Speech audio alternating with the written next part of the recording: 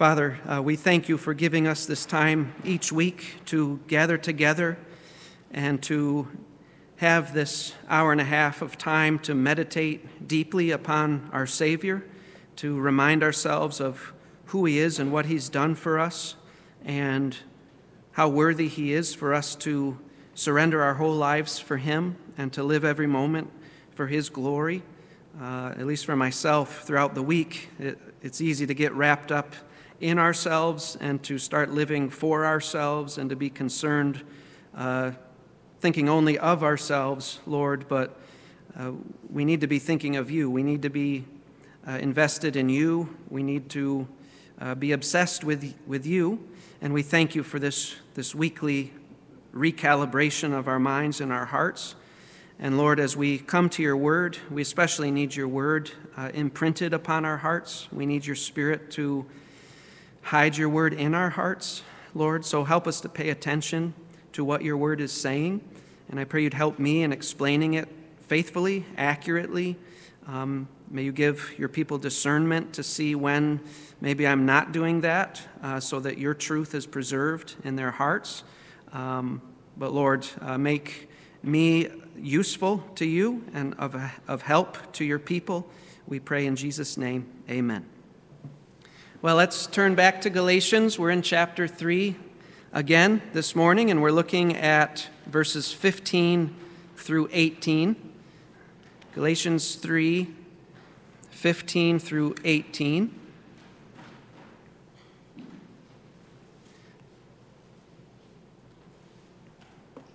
Let me read that for us. Paul says, starting in verse 15, "Brethren, I speak in terms of human relations, even though it is only a man's covenant or will, yet when it has been ratified, no one sets it aside or adds conditions to it. Now the promises were spoken to Abraham and to his seed. He does not say, and to seeds, as referring to many, but rather to one, and to your seed, that is, Christ. What I am saying is this: the law, which came 430 years later, does not invalidate a covenant previously ratified by God so as to nullify the promise. For if the inheritance is based on law, it is no longer based on a promise, but God has granted it to Abraham by means of a promise." How important is your earthly inheritance to you? To many people, it's very important. To many, what is left to them by their loved one as an inheritance often signifies to them what that loved one thought of them. And depending on what you received as an inheritance, you might be left feeling like maybe the favored child or maybe the black sheep of the family. Well, no matter how important your earthly inheritance might be to you, it pales in significance to how important it was to the Israelites. For them, their earthly inheritance and their heavenly inheritance were not necessarily two different things. Listen to what God promised as an inheritance to Abraham and to his seed, that is, his offspring. Genesis 17, verses 6 through 8, God says this. He says, "I will make you, Abraham, exceedingly fruitful, and I will make nations of you, and kings will come forth from you. I will establish my covenant between me and you and your seed after you throughout their generations for an everlasting covenant, to be God to you and to your seed after you. I will give to you and to your seed after you the land of your sojournings, all the land of Canaan, for an everlasting possession, and I will be their God." That was the inheritance promised. Abraham and his seed were promised a place in God's kingdom forever. And to be cut off from that inheritance was to be under the judgment of God. As believers in Christ, we too have been promised a place in God's kingdom.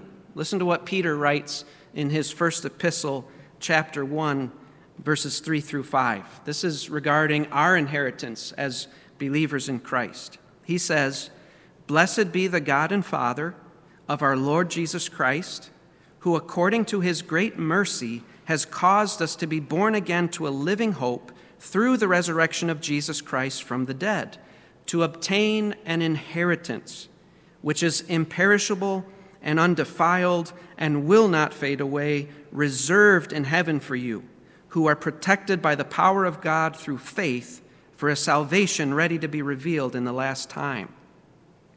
For us as believers, a glorious inheritance has been promised to us through faith in Christ. It's been promised, and it's ours by grace through faith. Think of how awful it would be for you to wake up one day and learn that conditions had been placed upon whether or not you get that inheritance.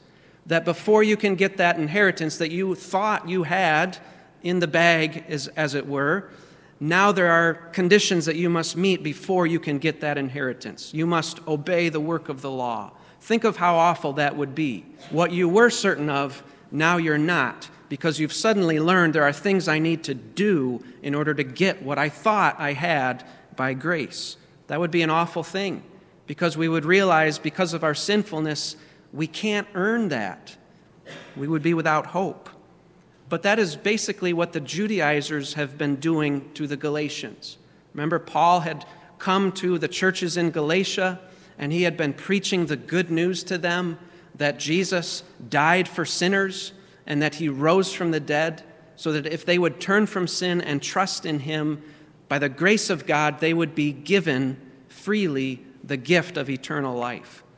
But after Paul left, the Judaizers came in behind him and were saying, yes, you need to believe in Jesus, but hold on a minute.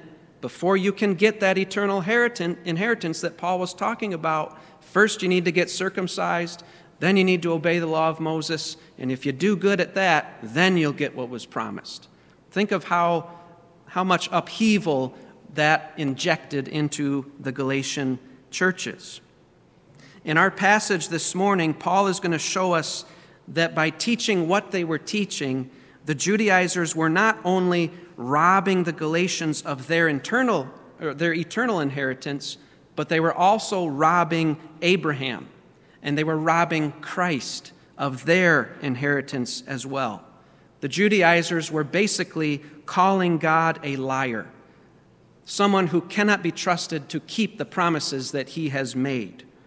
And the Judaizers were not the last of their kind. There are many today who sneak in and try to get between us and the inheritance God has promised us by telling us we need to do in order to get.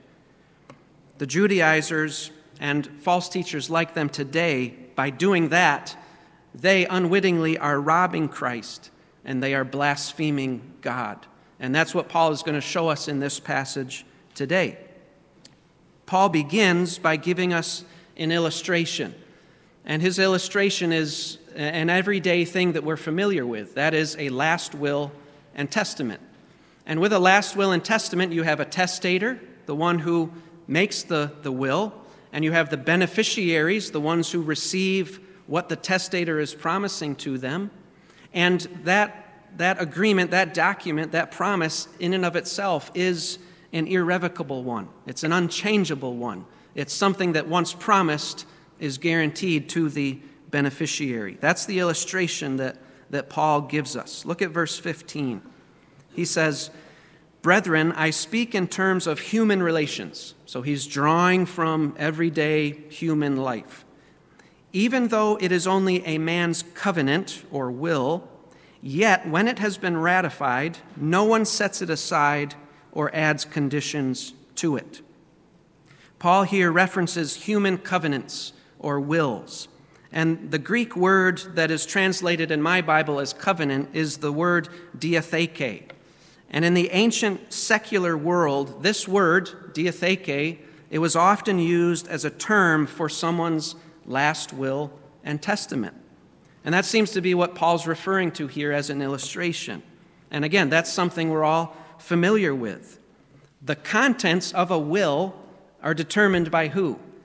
By the testator, right? The one who's leaving an inheritance to someone. He decides who's going to get what of what he has. He's leaving an inheritance, and he's deciding what that inheritance will be, and he's promising it to the ones to whom he's making that promise. The ones who are documented in the will as the recipients of that inheritance are called what? Beneficiaries, right? They are the beneficiaries of that will. So the testator, he makes the will, he makes the testament, right? And the beneficiaries receive what is promised to them in that will. And once the testator dies, that will is put in effect. It is ratified. It is made valid. Turn over to Hebrews chapter 9, where we see this same illustration used by the preacher who's writing to a Jewish congregation. Hebrews chapter 9, and he uses it to help us better understand the new covenant, where Jesus, as God, is actually the testator who dies for us to give us what he's promised. Hebrews 9, starting in verse 15, it says, "For this reason he, Jesus, is the mediator of a new covenant, so that since a death has taken place for the redemption of the transgressions that were committed under the first covenant," in other words, in order for the sins that were committed under the old covenant to be forgiven, Jesus had to die to bring in the new covenant before anybody could be forgiven. He goes on, "Those who have been called," so he dies, "so that those who have been called may receive the promise of the eternal" what? What does it say? What's the last word? Inheritance, right? Verse 16, "For where a covenant," it's that word diatheke, last will and testament, "for where a covenant is, there must of necessity be the death of the one who made it. For a covenant, a diatheke, is valid only when men are" what? Dead. "For it is never in force while the one who made it lives." Now, obviously, there's a difference here in Galatians 3. Paul's talking about the Abrahamic covenant. That's what he's going to bring into the conversation. And we know that when God made that covenant with Abraham, he didn't die in order to ratify it.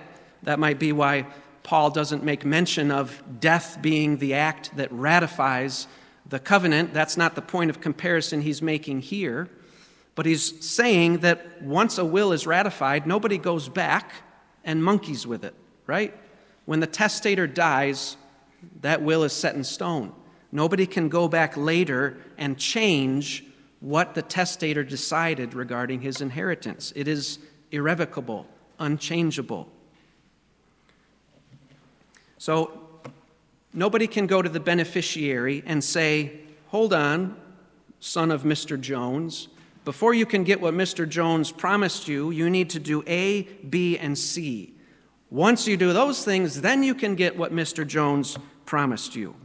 No, nobody can do that, because you get what was stipulated in the will simply because the testator promised it to you, right? Nobody can come in and add conditions to what was promised. Nobody can keep you from getting your inheritance by placing a bunch of hoops between you and that inheritance that you need to jump through in order to get it. Now, can you see where Paul's going with this illustration?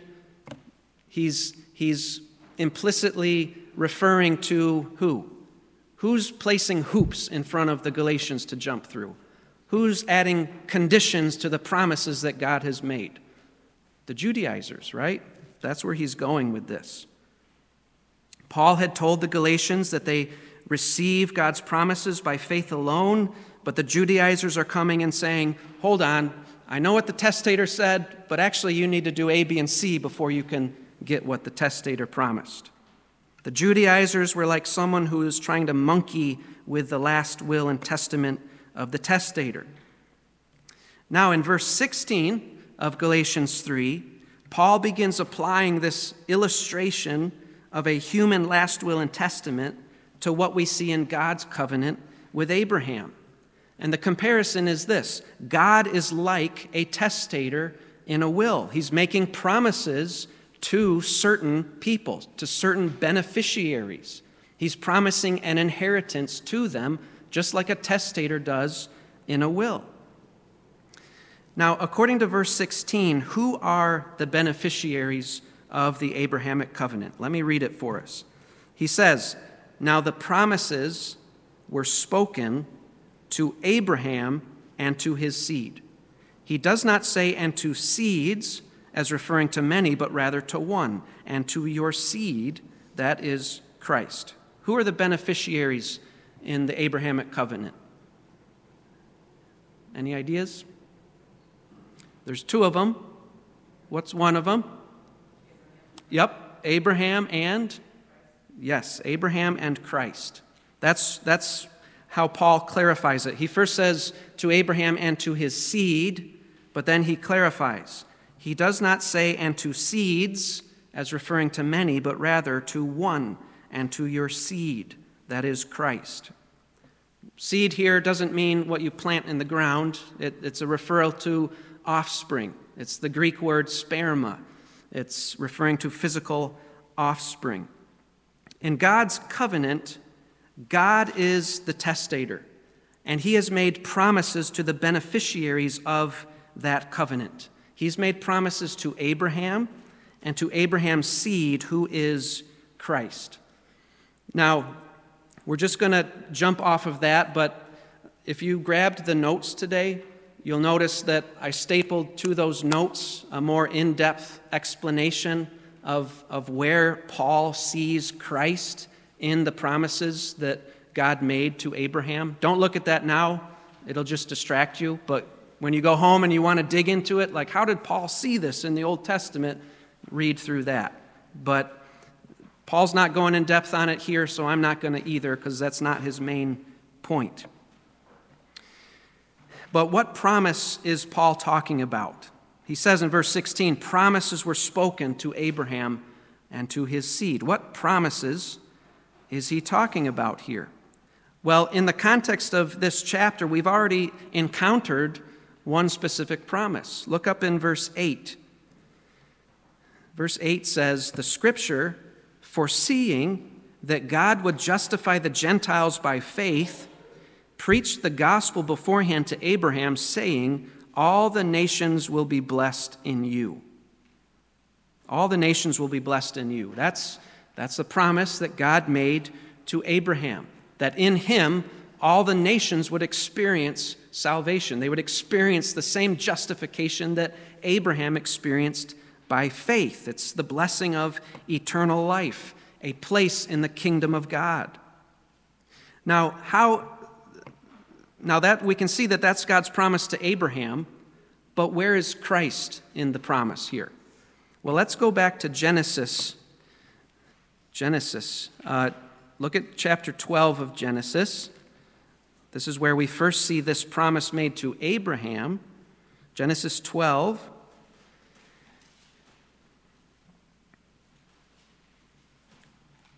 And we've been here before. And look at what God promises Abraham in verse 3 of Genesis 12. He says, and I will bless those who bless you, and the one who curses you I will curse, and in you all the families of the earth will be blessed. That's God's promise to Abraham. Now go over to Genesis 22. This is when Abraham was about to sacrifice his son Isaac to the Lord. That's something God commanded him to do, and Abraham was going to carry that out, but right before he slew his son, the Lord stopped him, said, don't kill your son. Now I know that you fear me. Look at verse 18. It says, this is the Lord speaking to Abraham, in your seed all the nations of the earth shall be blessed, because you've obeyed my voice. So the original promise in chapter 12 was, Abraham, in you all the nations of the earth will be blessed. Well, who's the referent now? In who will the nations be blessed in verse 18? Well, what does it literally say? Yes, your seed, Abraham, your offspring. In your offspring all the nations of the earth will be blessed. But let's back up a little bit. Let's get a running start into this verse. Go back to verse 15. Then the angel of the Lord called to Abraham a second time from heaven and said, "By myself I have sworn, declares the Lord, because you have done this thing and have not withheld your son, your only son. Indeed, I will greatly bless you, and I will greatly multiply your seed as the stars of the heavens and as the sand which is on the seashore, and your seed shall possess the gate of" whose enemies? What do your translations have there? Some have their enemies, some have his enemies. And actually the Hebrew pronoun there is singular. It should read his enemies. Your seed shall possess the gate of his enemies. And then verse 18 describes this blessing made to this singular seed. In your seed, the seed who will possess the gate of his enemies, in that seed all the nations of the earth shall be blessed, because you have obeyed my voice. So you see, the promises were made to Abraham and to his seed, and we see there a very particular seed, and there are messianic implications there. This is Christ. This is the seed. Remember the original promise God made when he was cursing the serpent? He said that who would crush the serpent's head? The seed of the woman, right? And here's this same seed, God promising that this seed will possess the gate of his enemies. It's this seed, in this seed, that all the nations of the earth will be blessed. Now, how is it that we are blessed in this seed, in Christ? How do we get blessed by being in him? Well, we saw this, if you're back in Galatians 3, look at verse 13, just to refresh our memories. Verse 13, Christ redeemed us from the curse of the law, having become a curse for us. For it is written, "Cursed is everyone who hangs on a tree," in order that in Christ Jesus the what of Abraham might come to the Gentiles. The blessing, right? Notice the blessing comes in Christ Jesus. Remember the promise, in your seed all the nations will be blessed. In Christ, the blessing of Abraham comes to the nations, to the Gentiles. And it comes because he became a curse for us. He brought us out from under the curse through faith in him so that the blessing could come upon us instead. God has promised Abraham, and he's promised his seed, Christ, that in them all the nations of the earth will be blessed. Now that brings us to the conclusion in verses 17 through 18. Paul has made an argument in verses 15 to 16, and now he's drawing a conclusion from that. And the conclusion is that this inheritance that he promised to Abraham and Christ is an uncompromised inheritance. It's inheritance that can't be monkeyed with. His argument, remember, in verses 15 to 16 was this: even when it comes to the last will and testament of men, once that's ratified, nobody goes back and monkeys with it by setting it aside or adding conditions to it.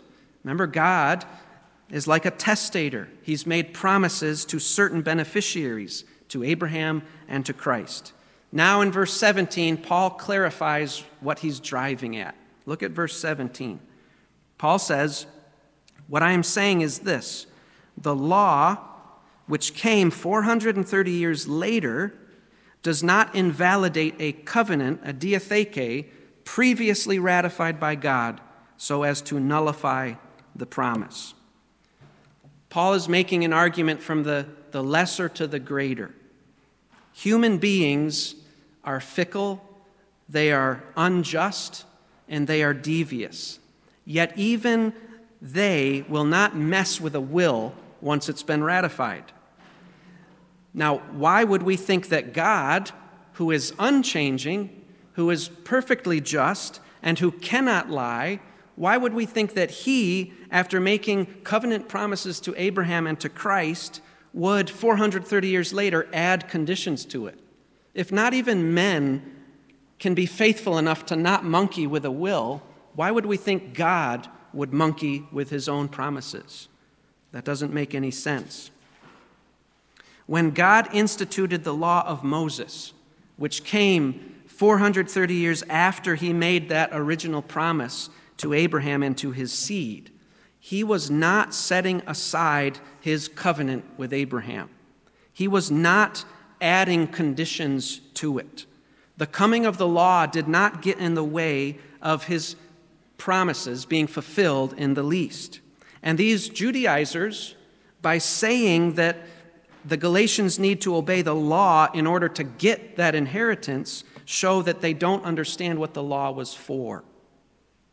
Remember, they're saying you need to get circumcised, you need to do the law of Moses before you can get blessed in Christ, before you can get blessed in Abraham. They're adding conditions to a promise that had no conditions to it when it was originally made. They don't understand the purpose of the law. The law was not given so that the promise could be fulfilled. The Judaizers are arguing that that is what the law was for. That's not what it was for. And we're going to find out later what the law was for, but that's not what it was for. In verse 18, Paul explains the logic of his conclusion. He says, "For if the inheritance is based on law, it is no longer based on a promise, but God has granted it to Abraham by means of a promise." Paul here is contrasting, on the one hand, receiving the inheritance by promise with, on the other hand, receiving the inheritance by law. It's one or the other. You can't get it both ways. The inheritance comes either by promise or by law, but not by a combination of both. When we're talking about receiving justification, promise and law are mutually exclusive. Now remember the context. Whose inheritance are we talking about here? It says if the inheritance is based on law, it's no longer based on a promise. Whose inheritance is this? Remember verse 16? Who are the beneficiaries? Yeah, Abraham and Christ. And what has been promised to them? Remember that in them all the nations will be blessed, right? We saw that in Genesis 12. We saw it in Genesis 22. That is the inheritance that has been promised to Abraham and Christ, that all the nations will be blessed in them. Now, if the inheritance comes to Abraham and comes to Christ by law, then it's not by promise any longer. If the inheritance came by law, that would mean it was not promised anymore. Let me just give an illustration in case this is getting hard to understand. Let's say on Christmas Eve, I promised my kids that they would get presents the next day, right? But then on Christmas Day, when they wake up and they're all fired up to open presents, I say, hold on a minute. Before you can open those presents, you need to make me a really good breakfast. And if I'm satisfied with the breakfast you made me, then I'll give you the presents. Well, on Christmas Eve, they were assured that they were going to get presents because I had promised it. I hadn't put any conditions on it. I just said, this is what's going to happen. They knew they were going to get presents. But then on Christmas Day, once I added conditions to that promise, are they assured anymore that they're going to get what I promised? No, they're not, because it's a question as to whether or not they're going to be able to cook a breakfast that satisfies me, right? They're not certain anymore. The promise is not a promise anymore, because at first it depended on my word on Christmas Eve, but now it depends on their ability to do the law I laid down, which was make me a good breakfast. You see, adding conditions destroyed the promise that I made. That's the argument Paul is making. If the law of Moses is a condition being added to the promise, then the promise is destroyed. It's not a promise anymore. For God to promise Abraham and Christ that all nations would be blessed in them, but then to add conditions 430 years later, that would be like God saying this. Picture God talking to Abraham and to Christ. He says, Abraham, my friend, Jesus, my son, I know I promised you that all the nations would be blessed in you, but actually they will only be blessed in you if they obey all the commands I gave to Moses. Let me say that again. If God says, Abraham, my friend, Jesus, my son, I know I promised you that all the nations would be blessed in you, but actually they're only going to be blessed in you if they obey the law of Moses. He's just destroyed the promise that he made to them. God, I'm continuing to say this many different ways so that it clicks, because it's not at first easy to understand. Let me just keep rolling it around. God promised Abraham and Christ that all nations would be blessed in them. But if the nations can only be blessed by obeying the law, will that promise ever come true? If the nations are if God's promising Abraham that the nations will be blessed in him, if the only way that can happen is if they obey the law, is anybody going to get blessed in Christ or in Abraham? No. Why not? Look at verse 10 that we already went over. Verse 10 says, "For as many as are of the works of the law are under a" what? A curse. For it is written, "Cursed is everyone who does not abide by all things written in the book of the law to perform them." If the only way to be blessed in Abraham and to be blessed in Christ is by obeying the law, how many people are actually going to get blessed in Abraham and in Christ? None. None at all. In that case, would Abraham and Christ receive what was promised to them? No, they would not, because there's nobody blessed. They're all cursed. Nobody gets blessed in them if it's by law. They, as the beneficiaries, would not get the inheritance that God had promised to them. Nobody would ever be blessed in them, let alone all nations, if it's by law, because all the nations would remain under a curse, not under a blessing. Do you get what I'm saying? All right. If not, talk to me afterward and I'll try to rehash it. But when someone like the Judaizers come along to you and they say that your salvation, your access to blessing in Christ depends in some measure on your ability to obey God, what are they doing? They are robbing you of your salvation, yes, by tricking you to rely on your works instead of on Jesus. That's bad enough. But there's more that they are doing. They are actually robbing Abraham and they are robbing Christ of their promised inheritance. And they are calling God a liar. How so? Well, by getting you to rely on your own law-keeping rather than on Christ, on what he has done to save sinners, they're keeping you from being someone who's blessed in Christ. They're keeping you cursed. Because if you're trying to get to God through law, you're cursed. You can't make it because you're a sinner. They are robbing Christ of a portion of his inheritance. And in addition to that, they're calling God a liar. God promised Abraham and Christ that all nations would be blessed in God, or in Abraham and Christ. For someone to say to you that you need to obey in order to get that blessing is to say that God went back on his promise to Abraham and to Christ by adding conditions later. Now, the Judaizers were not the last of their kind. I think we all know that. There are many false religions out there that try to blend justification by faith with justification by works. They try to blend promise and law together. They try to say that Christ's inheritance of having many nations blessed in him will come by law rather than promise. When a Jehovah's Witness comes to your door, don't listen when they try to get you to adopt their law-keeping religion.